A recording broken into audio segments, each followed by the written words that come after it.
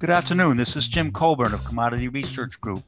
I'm with Andy LeBeau, also of Commodity Research Group. We're here to talk about energy markets. You can learn more about us by checking our website, commodityresearchgroup.com, where we post our podcasts and blog. We would like to thank our friends at EKT Interactive Oil and Gas Trading for hosting this podcast. Check out their newsletters, podcasts, and learning modules at ektinteractive.com. This podcast should be construed as market commentary, merely observing economic, political, and market conditions, and is not intended to refer to or endorse any particular trading system, strategy, or recommendation. We are not responsible for trading decisions taken by anyone. Information is not guaranteed to be accurate. This is not an offer to buy or sell any derivative. Today is November 16th. And Andy, we had at least 5,000 downloads last month. So I think there's still some interest in this old oil market that we love so much. I think that there's continued interest despite a lot of reports of its imminent death. I think the market is still pretty vital and still continues to have interest from all corners. And right. You and I have been following this market for well over 30 years, and I think both of us still find it just fascinating. Yes, that's the word I'll use, is fascinating, amazing. We will get into this later, but we did see some $250 and $300 calls trade. So it's getting a little crazy out there. But I want to start with talking about the agency monthly oil reports that came out. The IEA was out today, and one thing that struck me by the IEA report is that they suggest that October showed a marginal stock build. And that's off of some prelim data and satellite observations. That sounds like a little early for us to see builds in stocks. Is it? What are you seeing from the other agencies, and where are you coming out on say fourth quarter stock levels?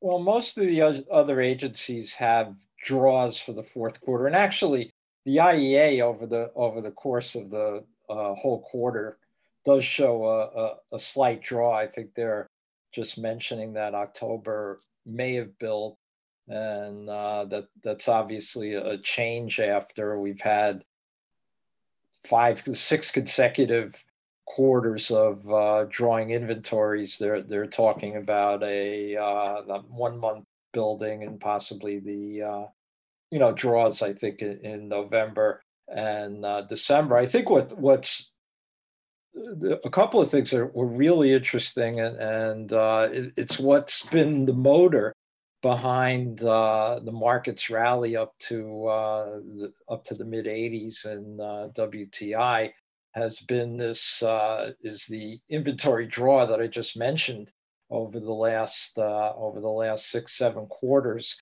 And they pointed out that inventories, OECD commercial inventories, which is one of the most closely watched stat in in oil trading, had fallen at the end of the third quarter to 2.7 billion barrels, 2.76 to be exact, or well over 200 million behind the 5-year average. And that's really low, Jim.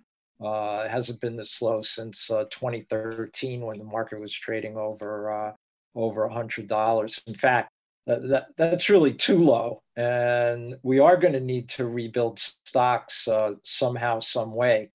Going on with the IEA, if you looked at their charts or their table of what they think for 2022, they have stock builds of over 1 million barrels a day over the next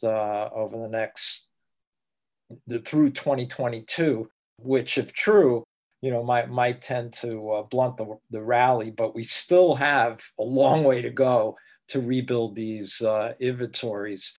And in fact, I think a number of analysts and a number of top executives at oil firms and trading firms have noted that inventories are so low that the market is clearly vulnerable to any type of supply interruption or unanticipated demand surge.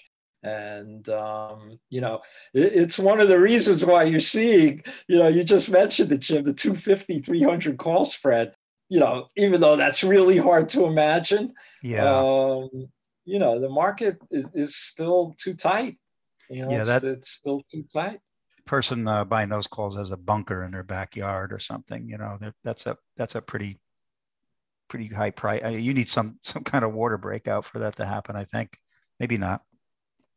The big surprise might be though not the spike in price, but what if something like Iran comes back, which we kind of assume they won't for a while, but this as this price goes higher and higher, there might be a little more urgency on the side of the U.S. and the Europeans to cut a deal and get some of that oil flowing, even though some of it's flowing already.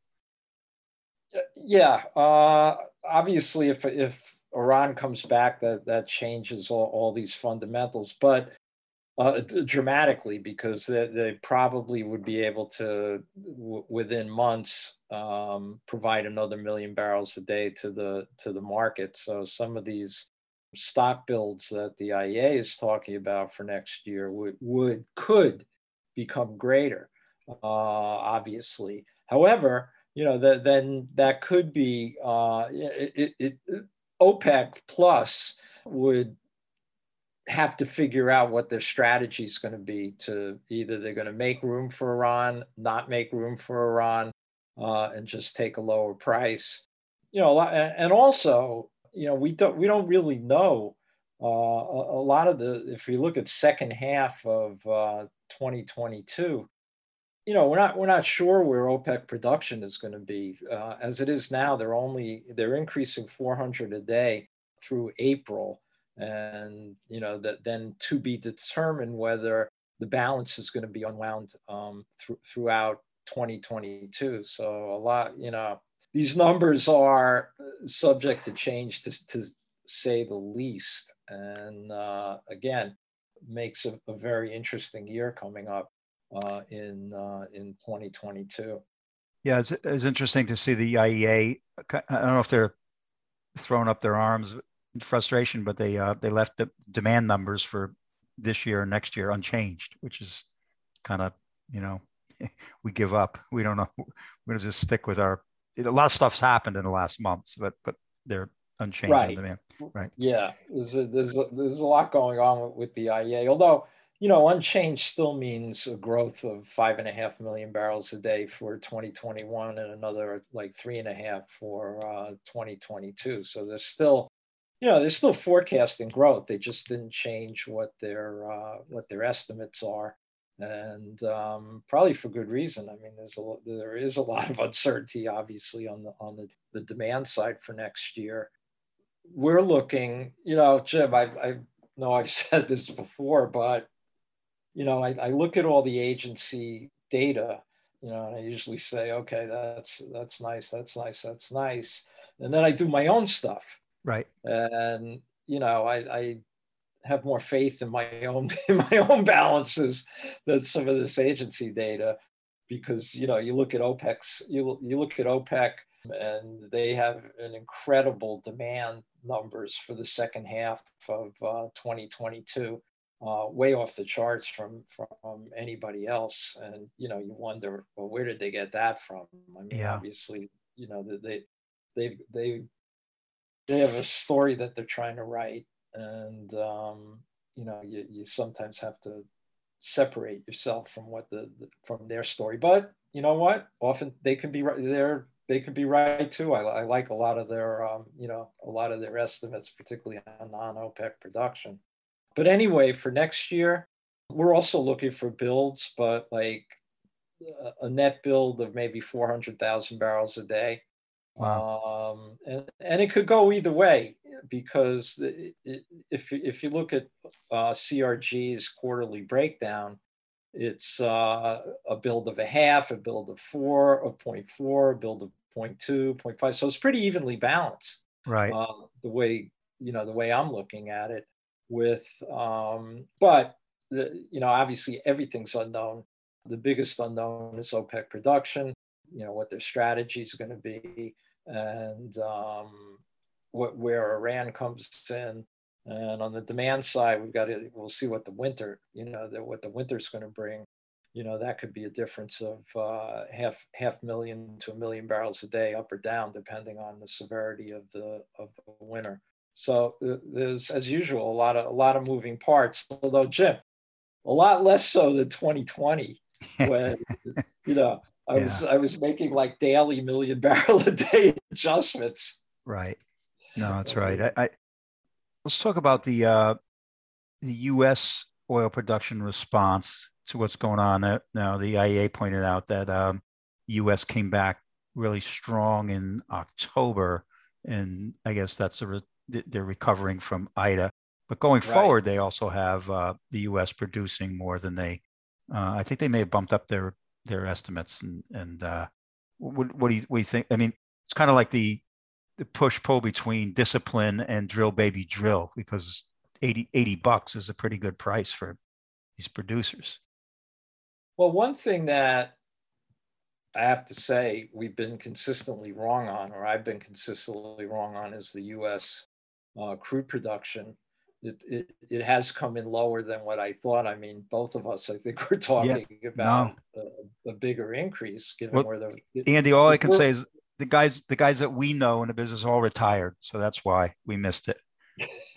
it's yeah. I mean, I think you look you look over most of our careers, and if prices were up over $80 or even over $60.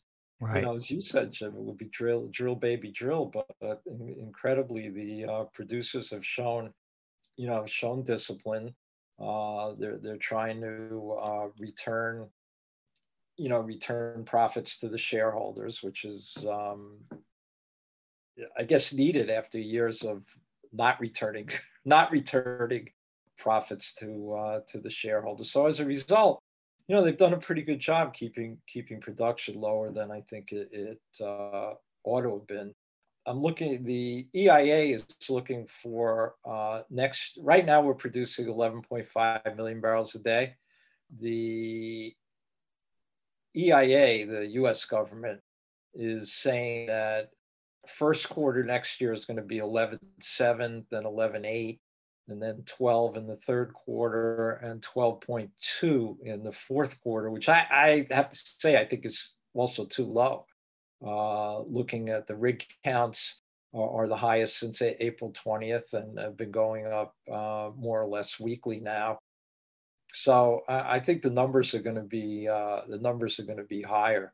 But as I said, I thought all this year the numbers were going to be higher as well. So sticking to your guns, I was just when we talk about the discipline. I remember teaching back in the '80s, teaching course on options to down in Houston, and the oil guys were thinking, what would I ever want to buy a put for? I might want to buy a call. It's just a different mentality. Right. Yeah. Totally different mentality. But that's that changed in 2021, and we'll see where 2022 comes out. Interestingly, total liquids, though, if you include NGLs and ethanol, will be at pre-pandemic levels by the third or fourth quarter. Total liquids, because of the big growth in NGLs, which has gone from 4.8 million barrels a day in 2019, and they're expected to be in 2022 5.8, so 1 million barrels a day growth in NGL production since 2019. Wow. Yeah, that's amazing. The EIA report pointed out spread of sweet and sour crudes because they're saying the price of natural gas got so high as an input that refineries are switching over to sweeter kinds of crude. I didn't think about that, but when we think about high natural gas prices, the first thing that we think about is fuel switching and getting into the diesel to run some generators, stuff like that. I just want to talk about the demand side a little bit. When we, again, off the IEA report, talk about gasoline demand being strong. Can you just talk about what you're thinking about in terms of gasoline and diesel demand worldwide, Well, U.S.? I think U.S. Yeah, on the U.S. side, we had a good year. I think. Well, certainly relative to 2020, almost anything's a good year. I mean, Right. that was a complete total disaster area.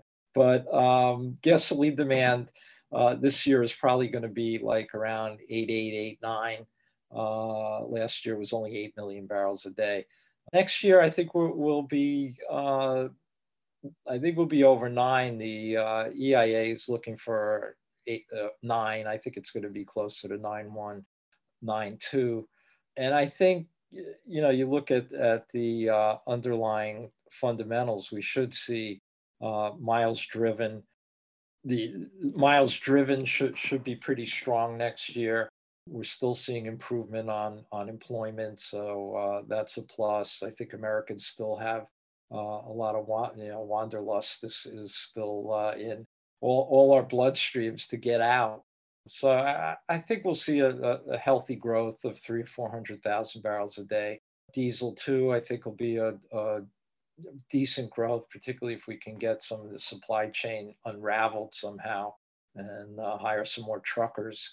That should help diesel. And again, we don't know what the weather's going to be. Petrochemical demand has been really strong globally, and jet fuel demand is coming back. In fact, the IEA is saying that they think it'll get closer to normal back in I think it was third or fourth quarter, and the EIA is saying we'll be really close to pre-pandemic levels also sometime in the third or fourth quarter of this year, looking at the number of flights that have been scheduled or to be scheduled. There's some easing of international travel, and that is that's a huge component on jet fuel.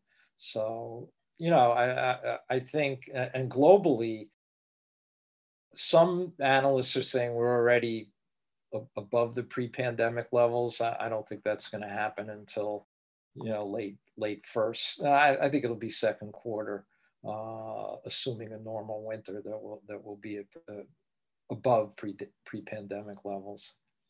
Yeah, I think when I just before I got on this podcast, I saw the Atlanta Fed, and I'm not saying they're accurate, but they're looking for growth of 8% for this quarter, right? And yeah, I know but I think the consensus is something like plus 5%. But we're pumping a lot of stimulus into this economy, and it's people have figured out that they can drive to a location, get a place for a couple of weeks, use the Wi-Fi and work, have a working vacation kind of thing. And I think that once that door is open, I think a lot of people are going to continue to do that, and I've done that myself. And so I think that gas demand is going to be nice throughout the in the counter seasonal. Yeah, I agree with you. Of course, the big the big factor is pump prices, which are now getting close to the 350 freakout level that the American consumer still has, and obviously the Biden administration is under a lot of pressure to try to get those gas prices down. to the point where they're talking about releasing the Strategic Petroleum Reserve, or, you know, parts of not the entire reserve, there's 600 million barrels in there, Yeah. but, you know, something like 30 to 60 million. And they're going back and forth on that. And they're trying to get a coordinated release. I know we talked about this before, but they could be doing, if they wanted to, they could take some of that and kind of self-finance, like sell some of their oil out and buy it back along the curve. As long as we're in backwardation, they can kind of keep doing that for a while. They wanted to. That would be a smart thing on our government's behalf. Yeah. But I don't see them doing that. Well, maybe. I mean, if they want to replenish it, you know, that would be a good way to lock in some of those lower prices down the curve. Yeah, I do think he's getting analysis that's showing if it has any effect, it'll be short term. So I'm not sure that, you know, it's going to happen, but maybe it will. But I think that's what he's hearing. So the scary thing is if they start talking about you know, stopping the ability to export oil and gas. I mean, that would be a disaster in my mind. That's my bias, but who knows? They could go that way as well. Well, that would be one of the dumbest moves that, you know, any administration could make, because you know, Right. they'd be interrupting. I mean, that would lead to a spike because they'd be interrupting global trade. Right. Right. So, well, you know, you'd see these Brent TIs go to the moon. It would be, yeah. Well, it'd be like hopefully cool. A few administrations back, I guess way back now, tried to use wheat as a weapon against the Soviet Union, and it turns out that you can grow wheat in a lot of places. Maybe you can't produce oil in a lot of places, but the trade patterns would change. It would be an overall disaster. I think you're right. Total disaster. And I think, and hopefully enough people have told them that's been tabled off the table. Yeah. Let's hope. I mean, that would be awful. I mean, I personally, I think it's bad enough releasing the SPR because we don't really have any emergency. Right. So, you know, there's a supply shortfall, but it isn't, you know, it's not because of any geopolitical or upset, you know. Yeah, well, it's not a disaster unless you're running for office. Yeah, unless you're a politician running for office. Yeah. So, yeah, I mean, I think, and as I said in the earlier remarks, why would we do that if things are already tight, right? And there could be a spike if there's an interruption. Don't you want to have something in your pocket to really to take care of an interruption? Right. And we also have a friendly country to the north that would like to sell us a lot more oil. But anyway, I want to talk about options for a second, because it's been pretty cool what's been going on there. Yeah. Is it, if I may? Please, I'm waiting to hear this one. Well, you sent me the article from Bloomberg talking about a $5,000 call spread in DEIS 2022. 5,000 lots. 5,000 lots, 5,000 contracts, 1,000 barrels a contract. And this is Brent oil. And it was a $250, $300 call spread. And you say, you know, that made a big splash. It made such a big splash that Bloomberg wrote an article about it. And we looked at it. And if you look at the delta of the 250 call, it's 0.006. So for a futures equivalent, that's 30 contracts. And the 300 call had a 0.004 delta, which turns out to be 20 futures equivalents. So if it's a call spread, it's a 10 lot future equivalent trade from where we are now. So you keep, it's really a, unless if it goes into money, it's a huge deal, but it's almost zero. Market's got almost a zero probability it's going to happen. And not sure, that's probably could have done something a lot lower. And, but we'll see what happens. Maybe somebody try to, if you, I guess if you I remember the first time we reached $10 in natural gas, somebody had bought $10 call spreads, and I mean $10 calls, and it almost put the idea in people's heads that really we could get to 10, and we ended up getting right there. So who knows? It's some kind of a Kahneman Tversky type thing, bias going on, I guess. The other stuff. So the other thing is options are December options. WTI are going off tomorrow. They expire the 17th. And when you look at the top 10 open interest in puts for the whole market, 9 of them are in December of 21. So that's typical. December is a big month, big option month. And so you would expect that to happen. On the call side, however, only 5 of the top 10 are in of the calls are in open interest, are in DEES 21, and a couple of the others are in DEES 22, something we've been talking about all since about February. The DEES 22 100 call leads by far in terms of open interest at 67,000, and number 2 is the DEES 2022 98 call at 32,708. So despite those being bought, I think we were around $40 when they came in earlier this year, first quarter of this year, and we've doubled in price in there. And they still, I think most of that open interest is still intact. So they're looking, they're waiting for their number. They're waiting for higher prices. Another thing that we noticed is that the spread options volume in WTI has gone way down. So we're trading about half the amount that we traded last year.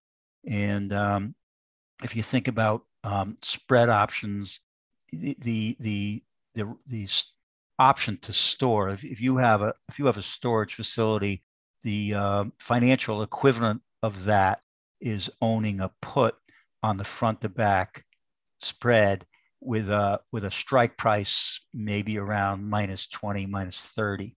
So those things are so far away from being in the money that, and when we're down in those areas, that's when you see a lot of open interest pile up on those strikes, and so you have a huge sort of constituency, I guess, of people that own storage and trade storage, do a lot of business down there, and up at these levels, you don't see it happening. So the hedging that might go on is not. It doesn't make sense to do it up here.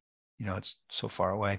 And then the last thing I'd mention is that we have seen. I looked at I actually put this on LinkedIn today, but I was looking at I was doing a guest lecture for a class, and I was looking at the skew, explaining the skew. And if you look at the WTI and you compare the implied volatilities for the options with 25 deltas for January options.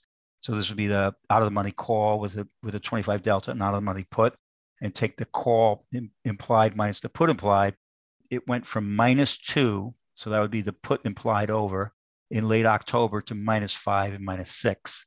I don't know if that's because of the market seemed to wobble a little bit, stopped going up, moved sideways, came off a little bit.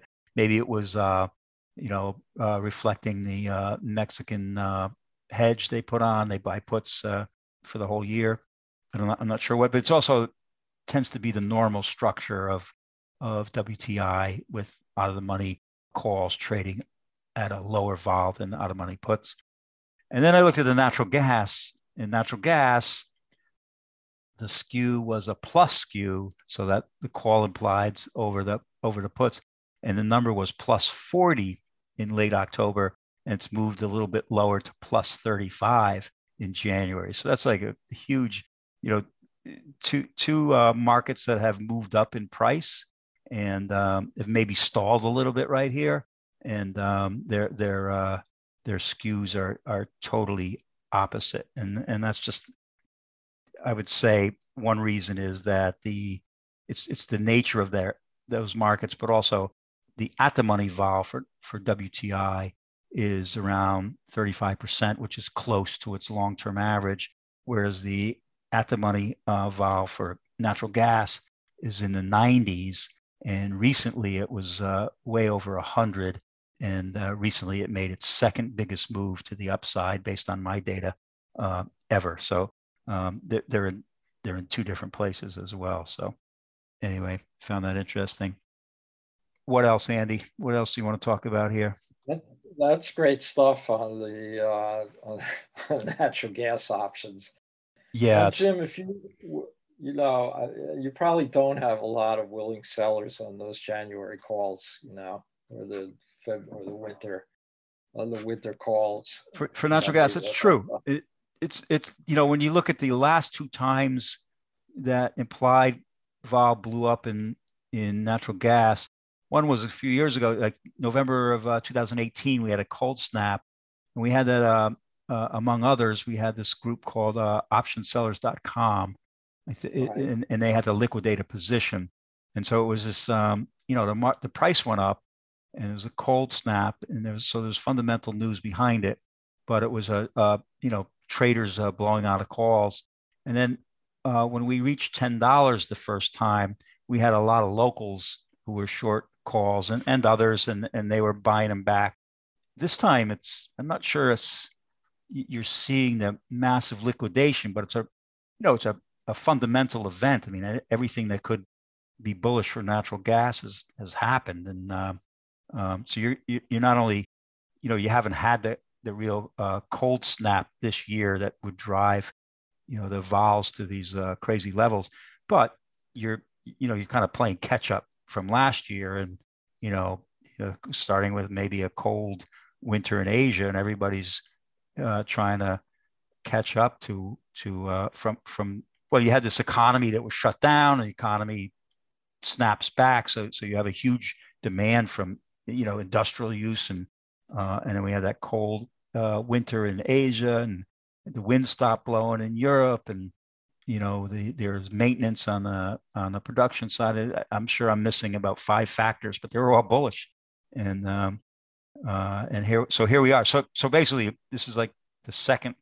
We moved up to the second highest move in implied vol, and it really doesn't feel like it's sustainable. I guess is what I'm trying to say. It wasn't like positions being blown out by the thousands.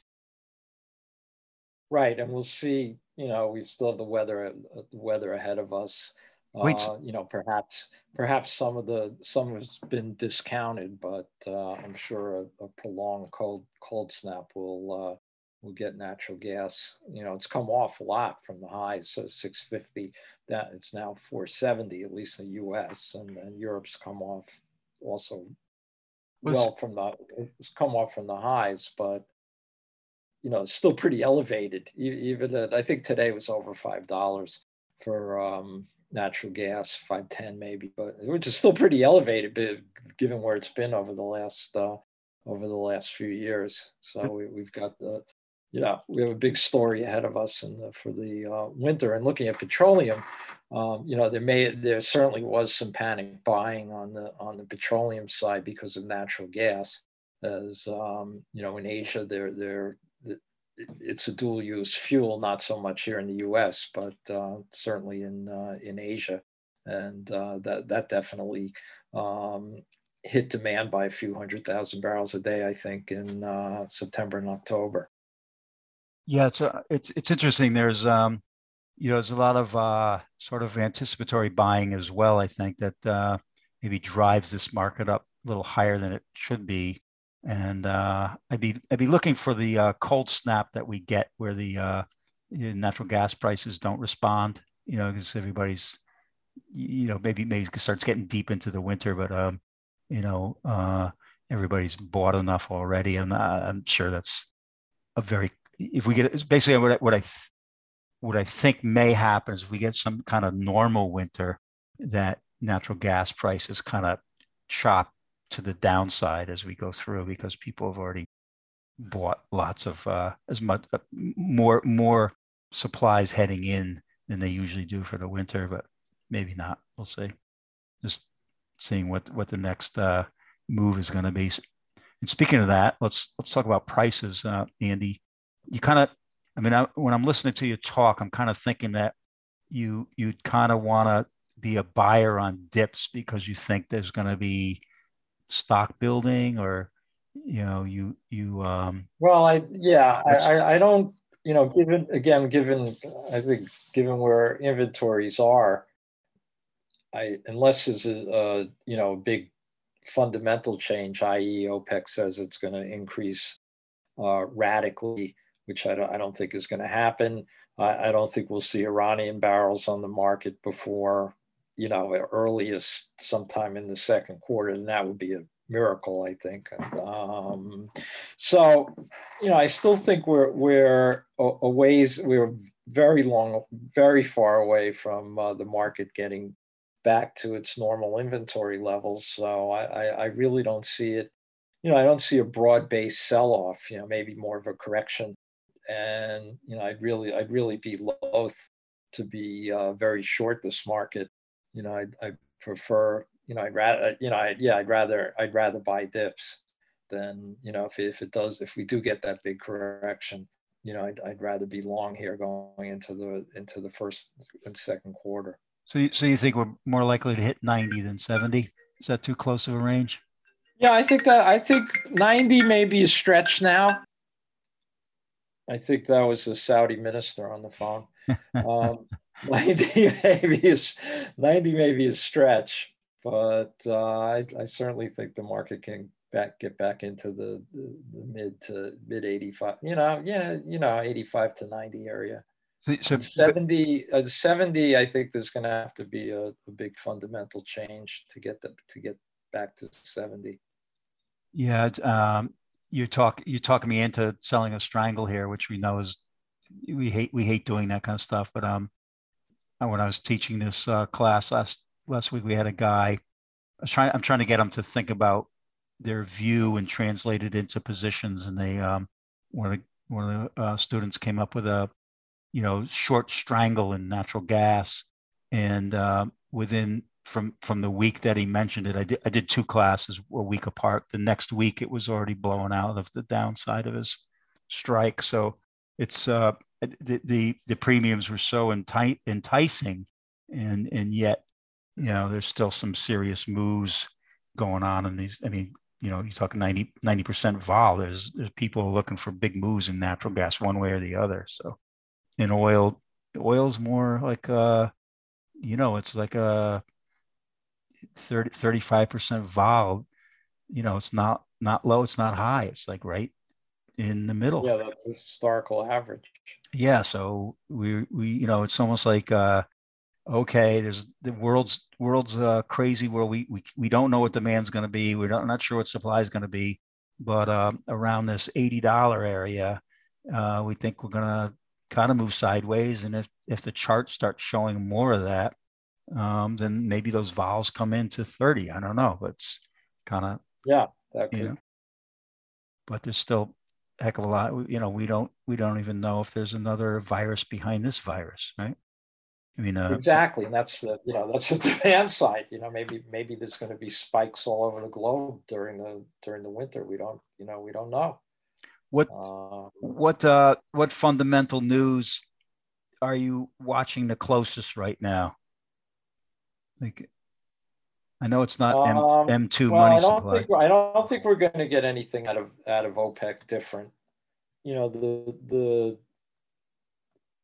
amazingly, Jim, I am going to say that, and I know you're going to laugh at me, but I do think the dollar has had an impact on trade. I almost always I never say that, but I am laughing because right, yeah. I never say that, What's and we I think always say, that's something where you can't think of anything else.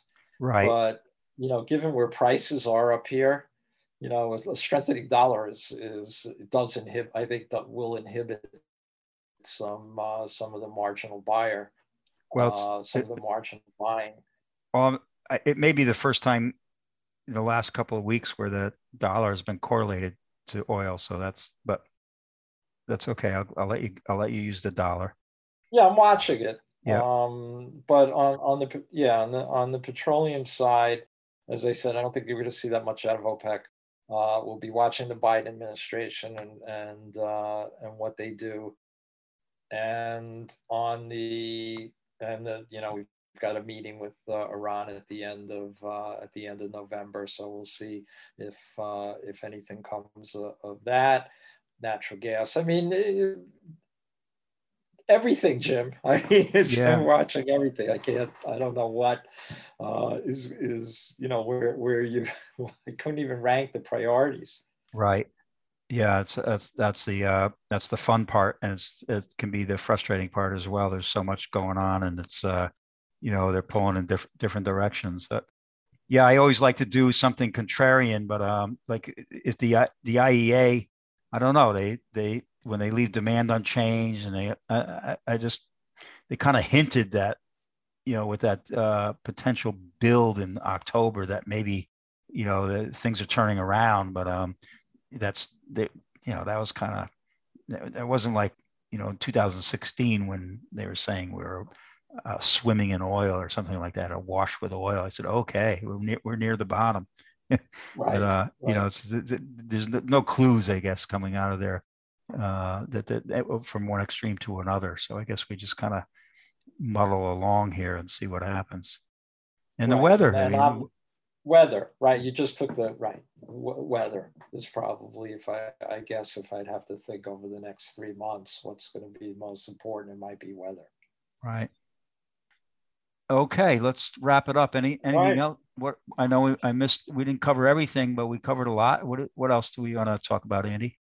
No, I think we can. I think we can wrap it up, Jim. We talked about a lot, Yep. and hopefully our listeners learned something from our podcast, and we'll look forward to the end of the year one coming up next month. If you want to get a hold of me, it's A. LeBeau at commodityresearchgroup.com.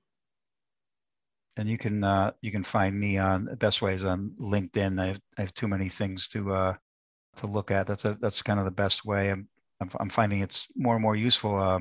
Like I have a bunch of connections on there, and they all put up some interesting stories that I want to read, and so I find myself almost looking at LinkedIn as a newspaper, and I'm pleasantly surprised about that part. But that's you can I post things up there myself, so yeah, I look for you at LinkedIn. Okay, Andy, I'll talk to you next month. All right, we'll talk to you next month.